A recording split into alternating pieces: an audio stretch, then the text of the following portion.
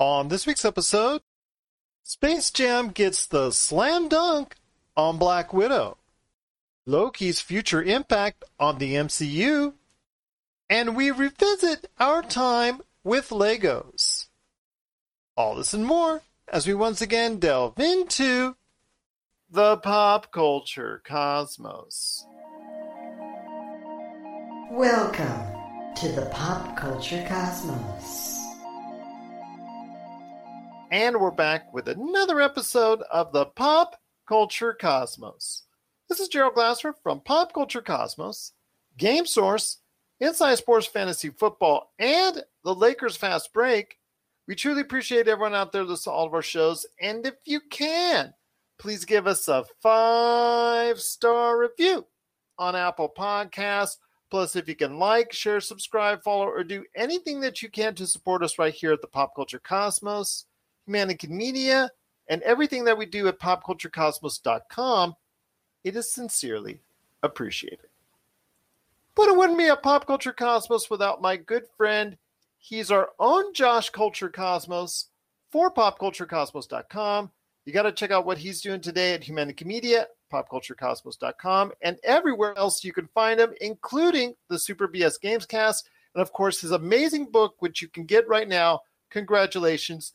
You Suck, and that is available at Barnes & Noble and Amazon.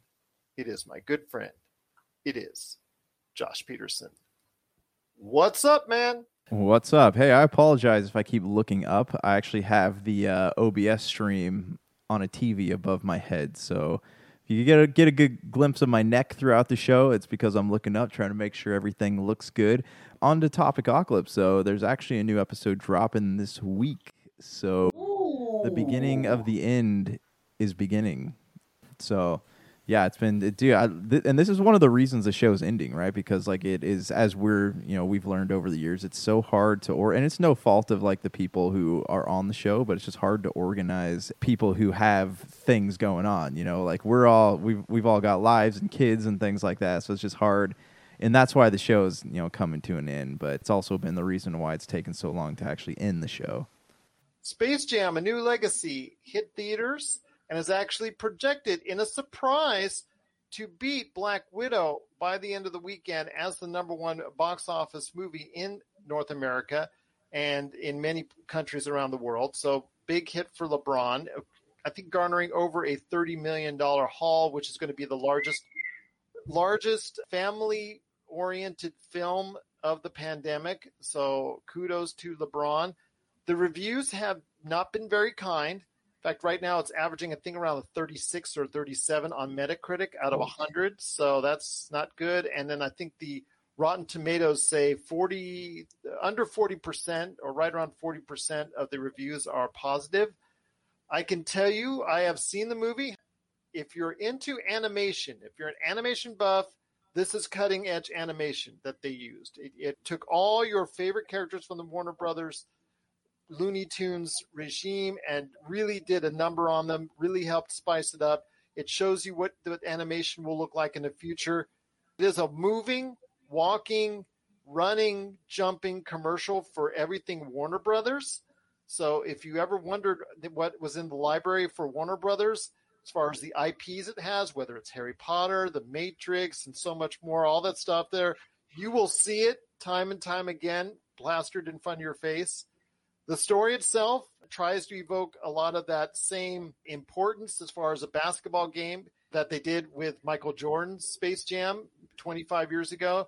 It doesn't resonate as well. I think that's the problem. I think Don Cheadle was enjoying himself standing in front of a green screen, being the evil for 2 hours, and he was actually one of the best parts out of it. LeBron, all I'll say is this, it wasn't train wrecked for him. People remember the movie and his appearance there. He was very lauded for that performance. He will not be lauded for this performance. There are some other issues I had with it, but overall, the animation style, I think, was really, really something to see. But I give it an okay. I give the movie an okay, because, again, forever how many lapses the story had, the animation, for me, more than made up for it. So There you go. But I can see why people are dumping on this film if you're not a big fan of it. So just will say that. But yes, if you are into great animation or you want to just see how they thought of Space Jam in a new time span and a new generation, go ahead and check out Space Jam New Legacy. That's available on HBO Max and also theaters as well. So yeah, I watched it. Unfortunately, I fell asleep twice. I do have some thoughts. Okay. So one, I like the family dynamic with LeBron James. Yeah, I don't actually know if that's how their family dynamic is in real life, but I thought that his kids and his wife did a good job acting. They're all actors, by the way. Are they? Wait. So is this not actually his family? No. What? Wow. Okay. All right. So that takes care of that. As far as like LeBron's acting chops, like I didn't believe him as a dad. I didn't believe him like playing that part. Don Cheadle. Yeah, so he was probably my favorite part about that movie. Like he just, I don't know, he was so hateable, and like I think that they really succeeded in villainizing him. And when I say hateable, not him, he's not hateable as a human being, but I mean his character was so hateable. Yeah. Like that was some really, really good work on his part, And I know that this is like the bottom of the barrel for his like acting chops, but like it was good. It was good. I like that a lot. Can I just say there was, outside of Don Cheadle, that part with Michael Jordan was pretty funny. But yeah, the animation was really nice. It was very crisp, and I love how I enjoyed them going in and out of these different worlds and how you can kind of see the animation styles for different projects move in there. Like DC has a very distinctive tone, Looney Tunes has a very distinctive tone. It was, I don't know, like it was a nice display of what Warner Brothers can do. But it is a walking commercial for HBO Max. So that's what I was going to say. Like it felt like they did everything they could to make this Looney Tunes movie not focused on the Looney Tunes. You even go onto the place, when they're on the court, they have Game of Thrones, they have Pennywise in the background, like The Matrix, they have all their like famous characters in the background, and they're doing everything they can to make this Looney Tunes movie not focused on the Looney Tunes. That's another thing too. Like, yeah, it felt like it felt like a film reel for both HBO Max and Warner Brothers, like as an entity. It felt like a film reel with a narrative, and even saying it had a narrative felt like it might be off a little bit. That's my big beef, is the fact that like, regardless of what I think of LeBron as a human being, like he's not a very humble athlete, and like regardless of what I think of him, I didn't believe his performance most of the time. Like I was gonna say, if that's his real family, then like he's pretty spot on. But then you told me the truth, and now I'm like, that's why something felt off there. I mean, again, yeah, it does feel more like a portfolio than anything else. And like I enjoy the animated DC stuff. I have enjoyed some of the new Looney Tunes stuff, but this, like, I felt like there should have been, like, this movie had potential to be good. The last Space Jam movie with Jordan, like it packed an emotional punch, but this one not really. No, it kind of lost its focus. There's more of a property parade than anything else. It felt kind of gimmicky, the kid who creates video games. This movie, it looked like they were trying to, like, parts of it were trying to mimic Ready Player One. Yeah. And like that was super clear from the start of the film. Yeah, I don't know. It just kind of like lost what made the first Space Jam feel very special to me. I mean, and they did their typical like hijinks they do in Looney Tunes, but they did not like really develop any characters. And not that you can develop much like Bugs Bunny in them, but it felt like none of the characters had any motivation for doing anything besides helping LeBron. Intermixed with Josh's thoughts, I thought I'd go ahead and also have some thoughts here from my good friend. He is the man behind Honey Queen, who just came back from Disneyland, the happiest place on earth. He hopefully didn't destroy it, because I'm going to be heading there in a little while. But it is a good man indeed. It is Noe and Fine. Noah, I know you wanted to share thoughts today on Space Jam: A New Legacy, which did win the box office at a little over $31 million domestically here at the U.S.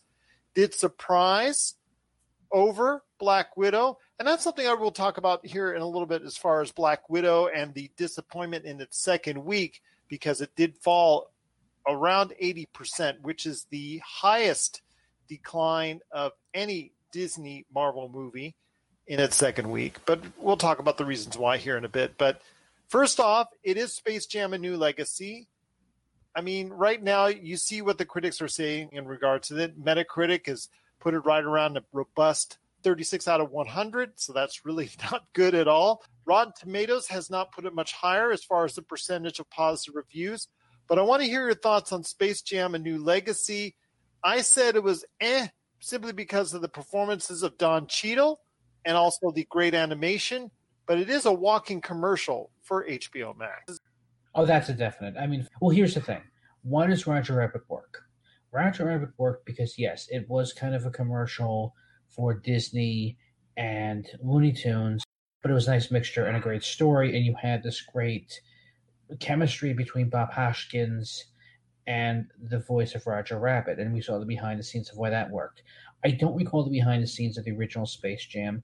There was very little chemistry with Michael Jordan, his performance, and now that we have a new with LeBron James have been talking about for years, I don't know if LeBron was the first. I don't know over the years who else they were going to get.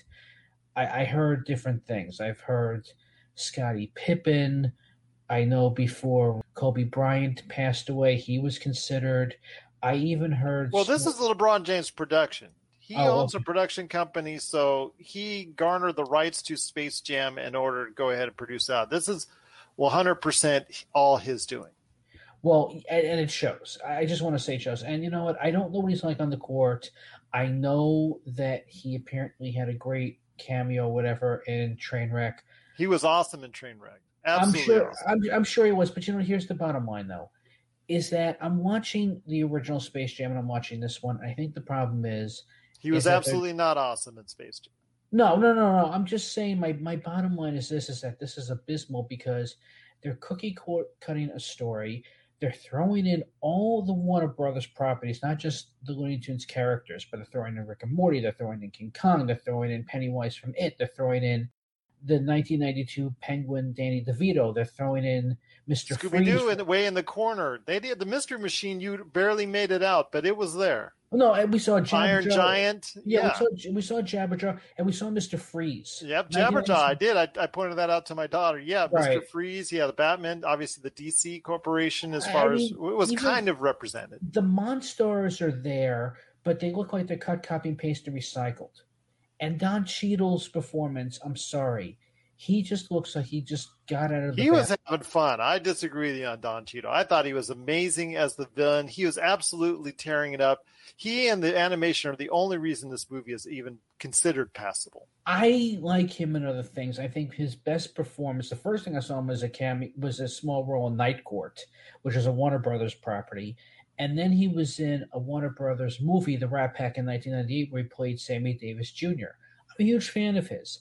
But the problem I'm having with this movie is LeBron James. I don't like him. I don't like the animation. There aren't any jokes. There aren't any arcs. I mean, we have a little bunny now where she's going to be with the Amazons and training with Wonder Woman, and there's no payoff. I don't know. I understand that apparently off-screen Don Cheadle told the Looney Tunes characters they could be whatever they want to be, and they dissipate for a small while, and then they magically come back, and we now are in the serververse inside the Matrix because that's coming back. We have another Matrix joke. Well, actually, no, because Space Jam. Well, there was a Matrix joke. There was a Harry Potter joke. There was. Well, there wasn't a Harry Potter joke. They just went by Harry Potter. I mean, it's great that we had the 1996 Superman animation, and I do like those one joke with Daffy where he goes to DC World and he's going to cause crimes, but off camera. But then on camera, he's going to be Super Duck and save Metropolis because that's what Daffy would do. I kind of like that idea, but then we have to go to this video game, basketball game with piss poor CGI. Some of the worst CGI I've ever seen ever in I any disagree movie. with you on that. I thought the CGI and animation was I did not like the Goon Squad. I did not like the close-ups of the Goon Squad. The Goon Squad was take or leave it, but the way the Looney Tunes was leveled up, I think all of the other animations were really good. It just showed to me that there's a next level animation in store for us as viewers. Yeah, but here's the thing, though. So LeBron James, sometimes he's animated and sometimes he's live action. Was that because of COVID, or was that just because this film, I believe, was filmed before COVID came out, because this was actually slated, I believe, for a 2020 release, if I'm not mistaken. Okay, well, whatever the case may be, the story seems to be the complete opposite. When Michael Jordan told the Looney Tunes characters to have fun, LeBron is telling them that they have to be serious. And he has his made-up son who created a video game that's a hybrid video game basketball game, and he's telling his kid, you can't play games, you have to be a basketball player, and you have to take the fun out of fundamentals. And there's no fun in this movie. It's just cameos and properties, and there's really any basketball or any basketball jokes because you're playing in a video game simulation of something LeBron's son created, and you have Don Cheadle as algorithm who wants to suck everybody in, but he'll delete other characters. I'm sorry, it's too much. It's not the same as the original, which wasn't that great to begin with, but at least I can remember a couple of quotes.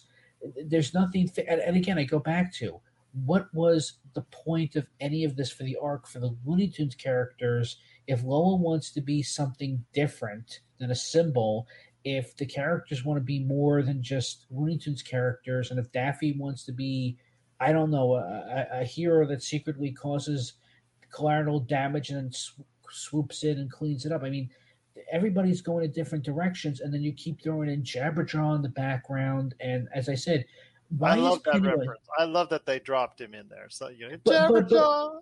But then and why is Pennywise the dancing clown in this movie?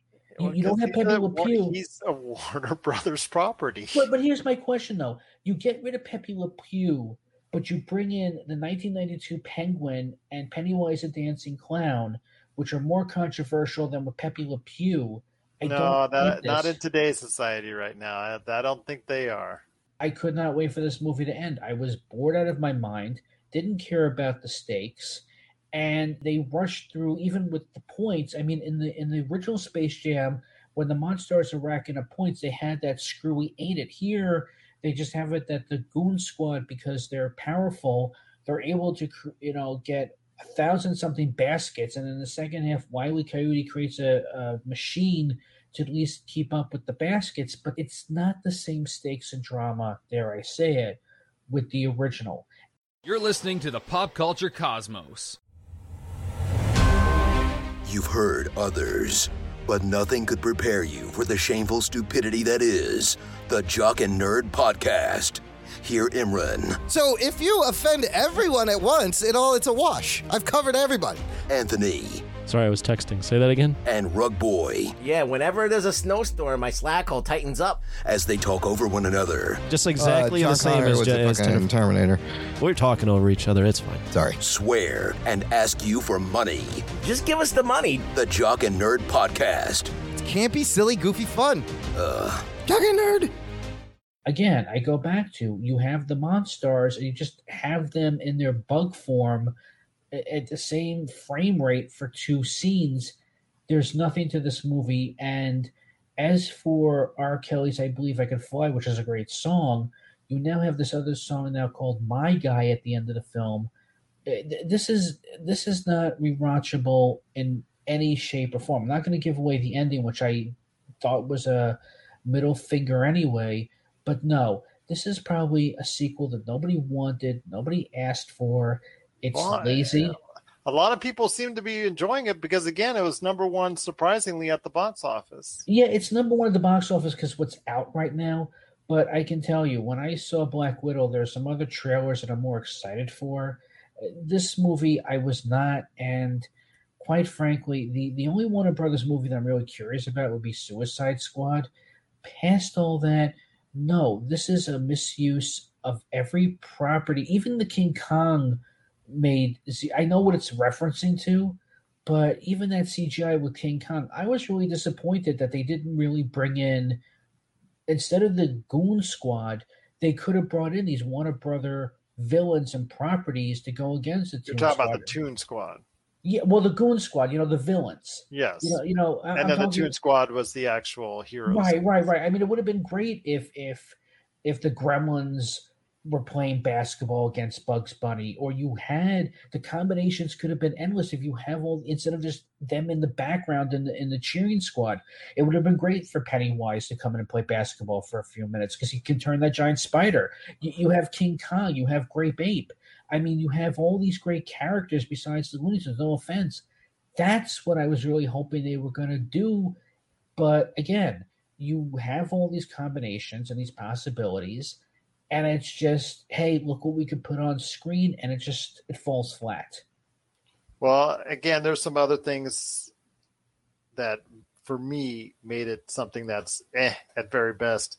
It was a flat movie at times. The emotional punch was not there. The reasons why you're supposed to be watching it, and LeBron's reasonings and his dealings with his son, just they didn't convey any emotion at all. I mean, even though the actor that played his youngest son in the film was actually pretty good, so just nothing there conveyed. And a lot of it has to do with LeBron James. So much relied on LeBron James acting, and unfortunately, he just was not up to it this time around. Sonequa Martin Green, who is sensational in Star Trek Discovery, was just relegated to holding a kid for over an hour, just sitting on the sidelines, just smiling or just maybe saying a couple words to LeBron, and that was it.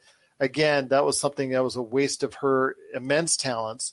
And then you have, again, the situation where a lot of it was based on the IPs and the Warner Brothers properties and not on the Looney Tunes themselves, which, if you're trying to revive the Looney Tunes characters and make new cartoons out of them, I'm not sure this was the greatest representation because they weren't on screen enough.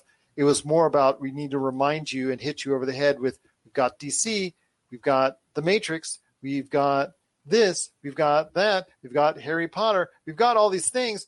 We know you've got all these things, but this didn't need to be a walking HBO Max commercial. This needed to be more of a fleshed out movie. And despite Don Cheadle's best efforts as the villain, which I think he was just having one heck of a good time, because you could tell when actors are really getting into and enjoying their work. And yes, was he in front of a green screen the entire time? Yes, all the actors were.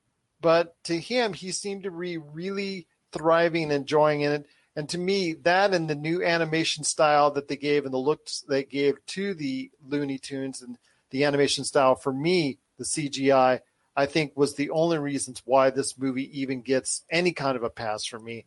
But it's still, to me, I'd say that's about a 5 out of 10 for me. I think it's still something that has a lot of issues that it could not overcome. It's a technical foul. It's a 1 out of 5. And I would just have to say that if you want something with IPs in today's world that worked, Lego Movie and Lego Batman Movie made it work because they gave each property a chance to breathe. I still go back to Roger Rabbit. I don't know how that worked, but there was at least chemistry and for characters time to breathe, and there was a purpose. But you're right. This was an HBO Max commercial. You could have had a lot more fun with just what you could utilize with the characters. The plot's cookie cutting. I'm not going to take it away from the actor who played LeBron's son, who wants to just create video games. He was good. He was good. I'm not taking anything away from. No, I'm not. But I think that they were just misused. And again, you're right. LeBron's wife, very good actor, had very little to work with. Everything, even his. Well, it's a nice paycheck for her if you just stand there and you're told for an hour and a half to hold a kid and just say hi to LeBron. Yeah, I get that. Or save our I'll take son. It. Yeah, I'll hold a kid for an hour and a half and say hi to LeBron. I'll take that paycheck. Or even LeBron's agent or friend or whatever he was that's supposed to be with the Wayne Knight character. It was just, I mean, you have a lot of talented people, and yet this is just a waste on time and talent. Here's what Warner Brothers is. And you know what? I've heard rumors about whether they are going to hold on to subscribers or not, but this was just a sequel. My suggestion is, I told people on Facebook, use HBO Max to do 3 things. Go find the classic Looney Tunes from the 40s or 50s. go watch Looney Tunes Back in Action, or go watch Lego Batman movie, Lego movie, or even on Disney, go watch Roger Rabbit to see how it's done. Or even watch the original Space Jam on HBO Max. Not a great movie, but it's a lot more watchable than this Drek. Well, again, you and I might not have the greatest of opinions on it, but the ratings for the average consumer out there are still kind of high, similar to what we're seeing for the Tomorrow War, which I thought was the absolute worst. And a lot of people are liking what they see, and they're approving of what they see. In fact, to the point where a sequel's already being discussed. And I know because of the great response on the box office and the fact that it won the box office and surprisingly actually was well over what was anticipated. I think that we could see a sequel to this at some point in time, despite what you're saying on it, despite what I'm saying on it. If it does a lot for HBO Max in its first weekend, I can pretty much guarantee you that we will see a Space Jam 2, an even newer legacy down the road. Well, I've heard rumors there were 7 canceled sequels. One of them dealt with golf, so I guess we'll see what happens. But what are your thoughts out there on Space Jam, A New Legacy? We'd love to hear it. popculturecosmos@yahoo.com. Josh, one of our frequent listeners, Bill, sent us an email this past week in regards to a conversation we had on Legos, which caused us to maybe look at it from a different perspective, perhaps. Yeah, I mean, again, like you said, I guess it depends on the IP. I did a little research, after we got, after talking to you about this, and I guess there has been a rise in I guess they operate, their prices are based on like a number of pieces to cost ratio, and like I guess that cost has gone up just a little bit, though not a lot. But what's happening is a lot of these newer sets, like these big collector sets like the Hogwarts Castle or the Death Star or whatever it might be, they just have so many more pieces compared to what was available like back when I was a kid, back in the 90s. Yeah. And I think that's where the rise in prices come in, has been over the fact that like these do have a significant amount of pieces. We're looking at, what was that we were talking about last week? I said there's a Death Star that's like currently selling for like $3,000 or something like that. Like, yeah, we're taking into account the increase in pieces being made for these sets, and also the collectability of them right now, because they have like some of the Mandalorian sets have had limited run. So like I had a buddy who collects the Mandalorian sets, and like he happened to get a couple of the ones that are no longer in print. So boom, the price goes up. Like they're doing the same thing Nintendo does, and they're creating demand by having limited run sets. Granted, you can still get a lot of this stuff pretty easily, but these are the factors that are driving the cost up. And there's nothing wrong with that, because there is definitely a collector's market for Legos. And I don't think Legos are going away anytime soon. I think that, as they dive into more pop culture properties, that we're going to see this increase. Legos, I wouldn't be surprised if Lego was even working on an NFT of some type, Like, I was talking to my mom about this the other day, because she got me a red Power Ranger flip head for my birthday, and I thought that was pretty cool. But, like, the cost of toys has gone up, because these toys now, it doesn't matter what it is, it eventually becomes a collector's item, because now people are seeing that like, oh, hey, I should have held on to this video game, or oh, hey, I should have held on to this toy because it's going to be worth something. And that thinking alone has driven the cost up significantly of a lot of this stuff. You go to Target, you can get certain toys for $10 or under, but if like you want a really nice action figure, you're looking at paying anywhere from $18 to $25 for that. Well, I'll say this. Legos has gone out of the way to provide entry-level sets at a good value for youngsters, with many of them being under $50. But as you get older, and if you're looking to become a collector, be aware the price does get much higher for what they have to offer. So what are your thoughts out there on Legos and their value to consumers? Share us your thoughts, popculturecosmos@yahoo.com. Well, coming up next, Josh, Noah, and I will share thoughts on the ending of Loki and its lasting impact, the fall from grace for Black Widow at the box office, and what's the level of interest with the Steam Deck. This is the Pop Culture Cosmos.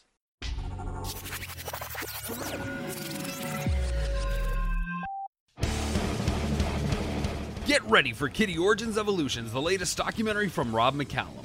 Thrusted into heavy metal stardom as teenagers with their debut release, Kitty has thrashed and conquered the heavy metal world for the past 20 years. Kitty has defied industry norms, fought back against women in rock stereotypes, and inspired generations since they appeared. And now, for the first time, they've decided to share their untold story. Generously peppered with archival footage shot by the band, this film gives you an honest and brutal look at what it takes to survive in the music industry.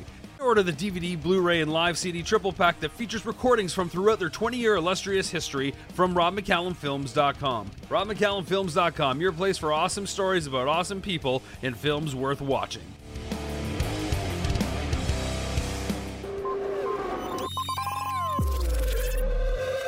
Thank you so much for continuing to listen to what we have right here at the Pop Culture Cosmos. We're interjecting our thoughts on some of the various things on in pop culture between myself, Noe Fine, and also Josh Peterson. So I had read that Kevin Feige had a meeting with all the people involved in the MCU to talk about what the rules of the multiverse are. And it sounds like there's a lot of like cool things coming down the pipeline, but I also... I know Loki was renewed for a second season. My big fear here is, and I know we talked about this before, but like my big fear here is that we're going to be oversaturated with Marvel stuff. Like with the movies, were nice because they came out every once in a while, but there's with multiple seasons of shows and more shows, and there's so many shows slated to come out over the next like year and a half. And like my fear here is that I'm not going to get a chance to watch a lot of them, and when the next movie comes out, I'm just going to be lost. I don't know, in the movies, they're going to have to start doing, like, referencing the stuff in the shows, because I guarantee you I'm going to try to watch as much as I can, but I guarantee you that there's going to be people out there who maybe can't watch these shows. They don't have time. They can go to the movie theaters with their kids or whatever, on a weekend, but they don't have time to sit at home on a weeknight and watch some of these shows. So like I can't, I can't be the only person that like doesn't have time to watch a lot of TV these days. So they're going to have to start referencing things, because if they don't, it's just people are going to be lost. And if you're like a fan of what's already been done, and they're talking about tying Defenders into these shows and introducing new characters that are eventually going to cross over into like the films, like the shows and the films are going to cross paths. And I just I've told you about my distaste for that closing credit scene in Black Widow, where you have Julia Louis-Dreyfus there, and I don't know, it's just the whole idea of them trying to like shoehorn you into what's coming out next. I'm going to try to watch as much as I can, but I don't want to get to a point where there's like 10 Marvel shows out at once, because like I said, I don't have time to watch all of them as much as I'd like to. Loki episode 6 and where that is going for the Marvel Cinematic Universe. I see big thumbs up, which warms my heart. I think Noe and Fine, despite our grievances in regards to Space Jam, and also, well, I don't want to say I have a grievance totally, because I didn't think the movie was great either, but then we also had Black Widow, which I said was okay and which you did not like. But we certainly seem by that thumbs up that you have an agreement with me about Loki episode 6, the way it ended up. Jonathan Majors was simply outstanding. And the fact is he should be given all the credit in the world for setting up this new phase. He's going to be playing a major role going forward as a Kang or whoever, Immortus, or whoever he's going to be playing down the road. There's going to be a Kang the Conqueror, most likely in the Ant-Man and the Wasp movie. He was labeled as Kang the Conqueror, playing Kang the Conqueror, if you remember that presentation that they did for their shareholders. He's also might have an appearance in the upcoming Doctor Strange 2 and the Multiverse. He might be playing a part there. This is something where you're going to see him, I believe, ultimately in different roles, because we saw him just kill it in this latest episode, the season-ending episode for Loki, as the character He Who Remains. Basically, his death as He Who Remains will set up the future going forward for this next phase. I thought it was a really bold move by Marvel to do this on a TV show, and it tells me that you need to watch the TV shows just as much as you need to watch the films. Maybe not so much the what-if shows, because that's a different alternate thing entirely, but for the regular series that they have and for the movies going forward, you're going to have to go ahead and stay up on one or the other. I choose both. But And the other, yeah, and the other. yeah. Well, here's the thing. I loved episode 5. I mean, I already pre-ordered my Loki Gator, but 6, I have to be honest with you, I still have a love-hate relationship towards this character, Kang the Conqueror, but you have the right actor who gave it. I know people complained there was a lot of talking and a lot of exposition on speeches. Oh yeah, I mean it's also a very divisive episode. I mean, my daughter didn't like it for some of those reasons, and I know a lot of other people didn't. But some of the people like myself saw that situation where yes, it was an episode of all talking and just sitting around a desk in an office, but in that very unlikely scenario, you hit a home run because you had an actor that could take such a benign situation as sitting around a desk, and he created so much more out of it. And it just credit all goes to Jonathan Majors for making a lot of people like myself so excited for the rest of the let me ask you this though, seriously. You pick up any Marvel or DC comic, I'm sorry. There is a lot of talking and speeches before you get to a battle anyway. So, and you give me 24 hours. I mean, even when Thanos got the stones back in the late 80s, early 90s, before he had the Infinity Gauntlet and how he got those stones, there was a lot of talking to get those stones. It just wasn't action-packed. So, again, depending on the writer, the dialogue can be very deep, and if you're not into that type of superhero or that type of comic book story, then that's why it's not going to be for you. And a lot of people were critical on just all talking and not enough action. But we've seen a lot of action, and it has nothing to do with the budget. It has to do with the fact that Loki has been doing the same thing since 2010 onward, where he's been backstabbing, he's wanted the throne. Now he has the ability to change, and after going through rehabilitation, his variants, and seeing what his destiny is going to be, he is writing his own ticket from now on. That's what he wants to do, and that's what I enjoy. And even his variants in 5, besides the boastful one, if you researched all those Lokis, classic Loki, played by Richard E. Grant, made a lot of valid points. Even the Richard E. Grant was sensational. Yeah, well, absolutely. He is one of my favorite movies, Hudson Hawk, but I'll get to that another time. Oh, yeah, yes, yeah. That's another argument for another day. Let's, you and I want to stay friends. So. Yeah, but I love him, and I was sad to see him go, but maybe he might come back. But you know what? Here's my question. If Lady Loki or Enchantress is a variant of Loki and Loki loves her, does Loki love himself? I don't know. He doesn't look that he wants to. I don't want to give away that ending before credits.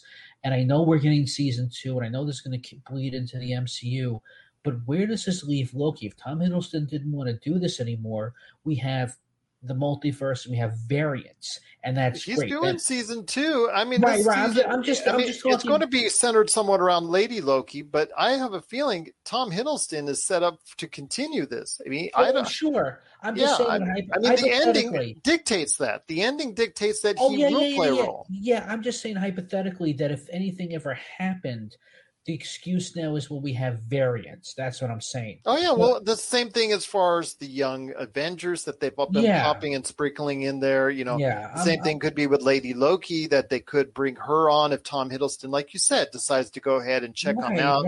Right. But I don't think Tom Hiddleston, he's done with this yet, because they found something new to do with this character. Yeah. I mean, I like the twist at the end. I absolutely I like it too.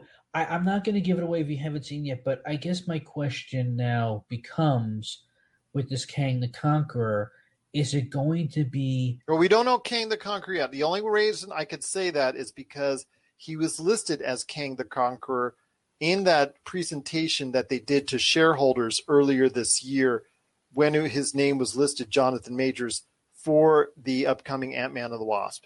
He might be a Kang the Conqueror in that film, but he might play other roles in other films. So that's what I wanted to know. He's still going to be part of this, the actor. He who remains, I believe, is dead. But it could be, if you read the comics, and I'm not big on the comics, but if you read the comics, the Kang the Conqueror also played and was several different entities from several different universes, from several different multiverses. Right. So he popped in there as one character one time, you pop in another time. In fact, there were times where, like what was described in that last episode, remember how, He Who Remains opened the door for all these other Kangs to come in, and they meted and cooperated with each other and whatnot until things went awry. That's the same thing that could go on here. It's where you could have one Kang meet another, let's just say, for instance, Kang, or another name, Immortus, or whatever names he's going to be called in the future. You could have them working together, or you can have one appearance from an Immortus on one movie. You can have a Kang the Conqueror in another. Then you can have him, Jonathan Majors, playing another Kang-like character in another, and so on and so forth, because it just sets up so many variances here. Sorry, pardon the pun for the variance, but so many different things in the Marvel Cinematic Universe going forward. This is now what the Infinity Gauntlet and the Infinity Stones were to the previous phases in the Marvel Cinematic Universe. Yeah, and you know what? We wanted the multiverse. We didn't think we were going to get it. We didn't think we were going to get variants. We are. It's all coming together now. Here's the funny thing too in closing, that after Black Widow, the next day I went to Avengers Campus in Disneyland, and there was a huge line, and you had Black Widow and Cap standing in for a meet and greet, but there was a huge line, and it was for Loki. And not only just any Loki, it was 2016 Vote Loki that was in episode 5. And everybody, no matter what, and I felt bad for the cast member because she wanted the photo. So, they just saw a movie, and the cast member were like, well, Black Widow just had a movie to this. And they're like, yeah, but we want Loki. And it was ingenious with this cast member, because Loki would disappear and show up in other parts on Avengers Campus because he's Loki. And I'm still excited, and I feel bad for Black Widow, but I want more Loki, and I'm glad we're getting more Loki, and I don't know what's going to happen next, but I have to be honest with you. This series is definitely rewatchable. I thought there was great chemistry between him and Owen Wilson. I think the actor who plays Lady Loki / Enchantress is awesome. Yes. If there was one bad episode and one with just filler, maybe a little bit of two, but then again, I can't think of really one bad episode in the bunch. I mean, if there were a couple slow episodes for me, the pacing was a little off. I'll give it that. Especially the first episode was. Yeah, you know what? I give this Untold an 8.5 out of 10, or a 3.5 out of 5. Not a bad. But it thing. is the best of the three. Oh yeah. I mean, I would go with Loki, WandaVision, and sadly, do better, Captain and the Winter Soldier. Really do better. But I even took a picture of Miss Minutes, and we didn't really talk too much about her. And there's this whole theory now on who, even Tara Strong was interviewed, and she doesn't even know who. Oh, yeah, Marvel's not going to tell her unless until it's time to tell her. Right, because she doesn't know if she's a hologram. She doesn't know if she's sentient. They haven't really gone through that yet. So not only did I take a picture, she's on my wallpaper. I'm trying to get her on my iWatch. So yes, I mean, this is possibly. I know people. If you're going to complain, you just can't say that it's crap or it sucks. We've given our reasons with Space Jam, with Black Widow. I need real reasons. With Loki, it's just the fact that it may have been too talky. Again, there's a lot of people out there that a lot of people just didn't get it because it's too conversational and they wanted action. But again, to me, that was the best part because it explains everything that will be taking place going forward. And the thing is, you have to listen carefully because it is all being explained to you. And because of that, it's going to be something that, going forward, if you didn't watch that episode, then you really won't know what's going on for the rest of what's going on in the next phases of the Marvel Cinematic Universe. And that's what I don't get to, is that if we grew up and we enjoyed Pulp Fiction, what do you have against Loki? If Quentin Tarantino wrote or directed the series, would people still complain about it? It's talky, but that's not, you have to give me more than just say, well, it was talky. I go back to, there are a lot of comic books that were talky, that were in the DC and Marvel, and you have to give me a little more than just say it was talky. Unfortunately, there's only so much, whether it be a TV movie with this character, what Loki can and cannot do.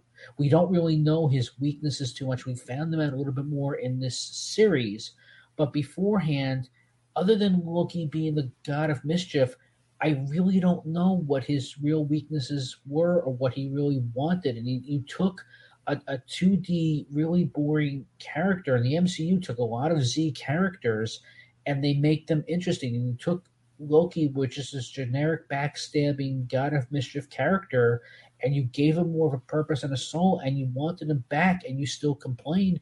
You can't have it both ways. I'm satisfied. I'm happy.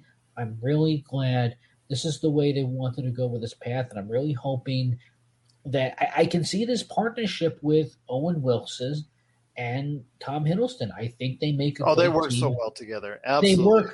They work so well. And Mobius, I would like to see, instead of Captain and Winter Soldier, I'd like to see a spin-off of Mobius and Loki. Make that happen.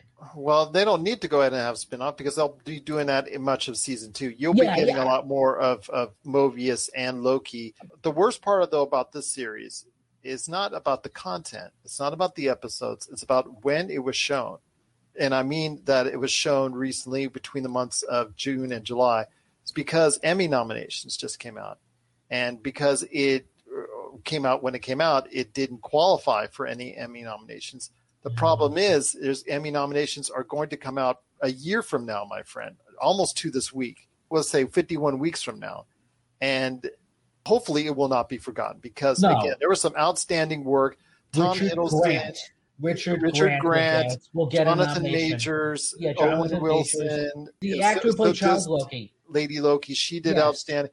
All these episodes were, again, some of them were, a couple were not up to par, I think, but overall there were like 3 or 4 outstanding episodes that I think really propelled this show and this series to above what WandaVision and its uneven nature, and then Falcon and Winter Soldier, which was pretty good, but ultimately was pretty good.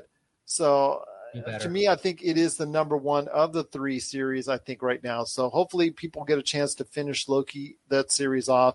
I know you will enjoy it. Share us your thoughts, popculturecosmos@yahoo.com.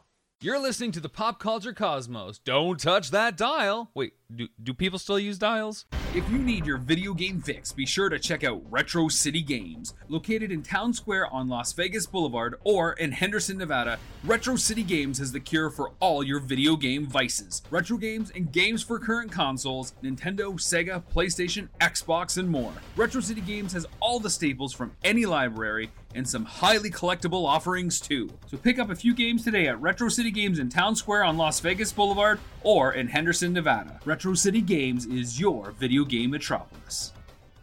Before we head on out, my friend, I just want to run a couple things by you real quick. Black Widow in its second weekend. Again, the biggest drop ever for a Disney Marvel movie, because I think a lot of people are saying right now, especially the theater owners, they're blaming Disney Plus that it's a day and date, which I'm sure they're seeing from all the movies that are coming out day and date to a streaming service and a box office at the same time.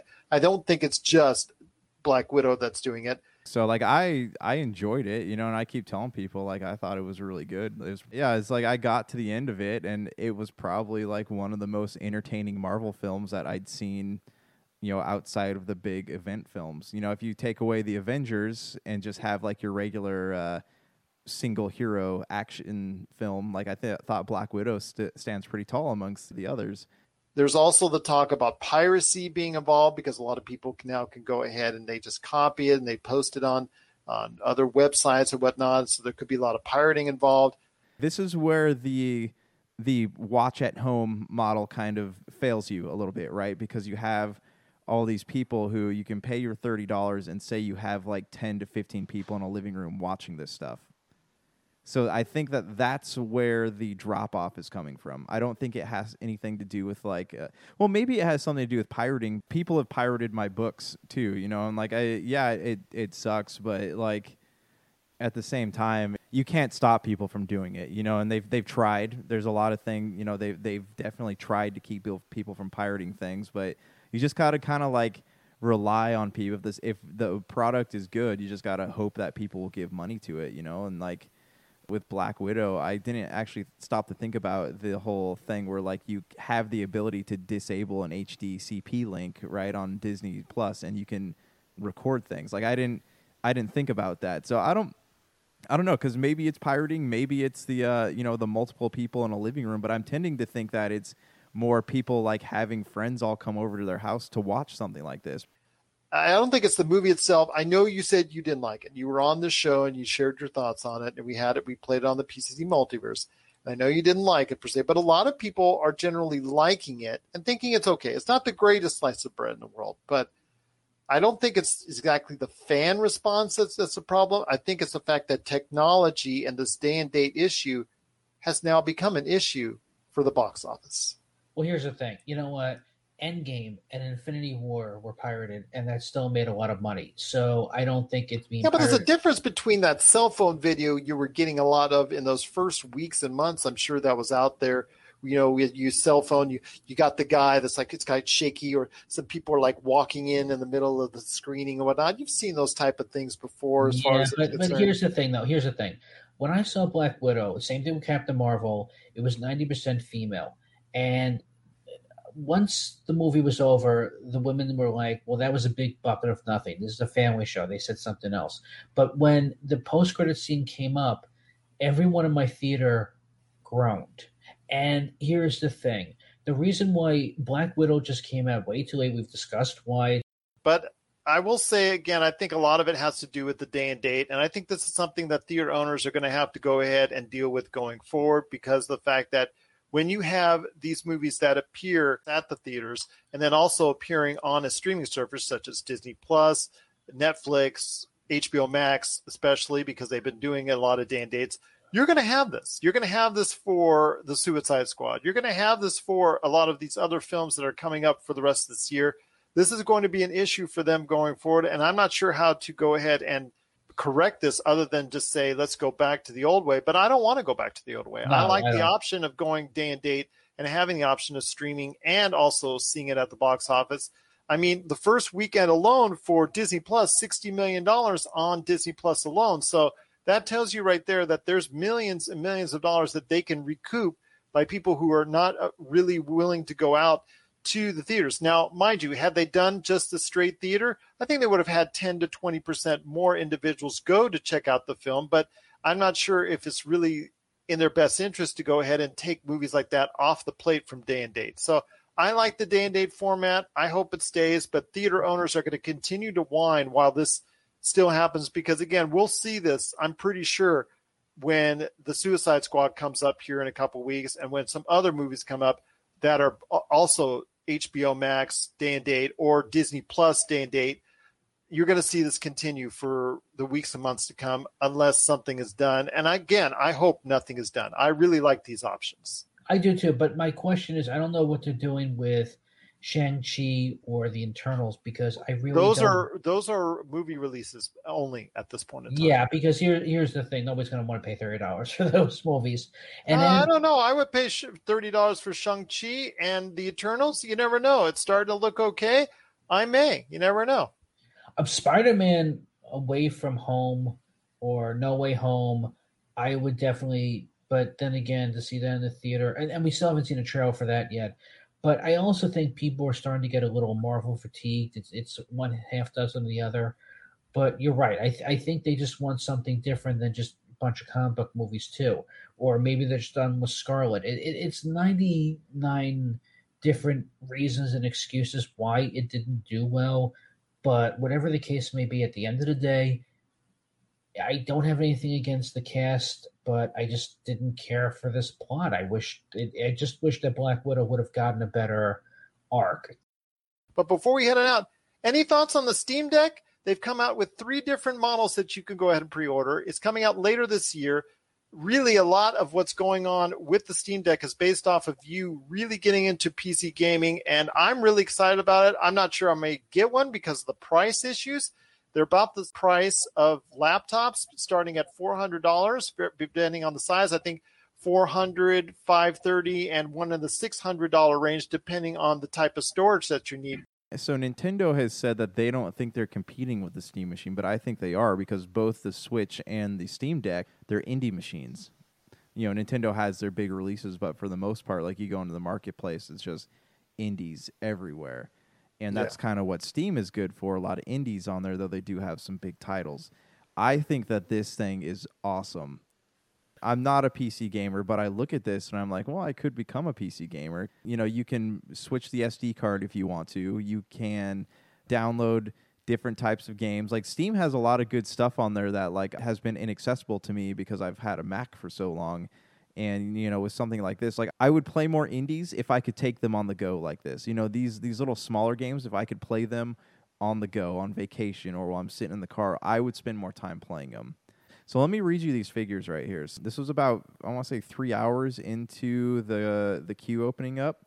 Valve initiated this thing, their regional pools. These are the reservations. So they had this set up, and this was basically these regional pools they built to try to keep scalpers out, which it didn't, and I'll get to that in a minute. I think this was like 2 hours in. They had a waiting line of 50,000 people in the U.S., 8.4 thousand people in Europe, and 7,000 people in Great Britain. So that's what leads me to believe, like, this is a product people have been wanting for a long time, you know, and like Steam has said they're working on some AAA titles, but like this was a good announcement. This was something that like people wanted, you know. It might not be the announcement of Half-Life 3, but or Left 4 Dead 3 or Portal 3 or whatever, but like this got people stoked.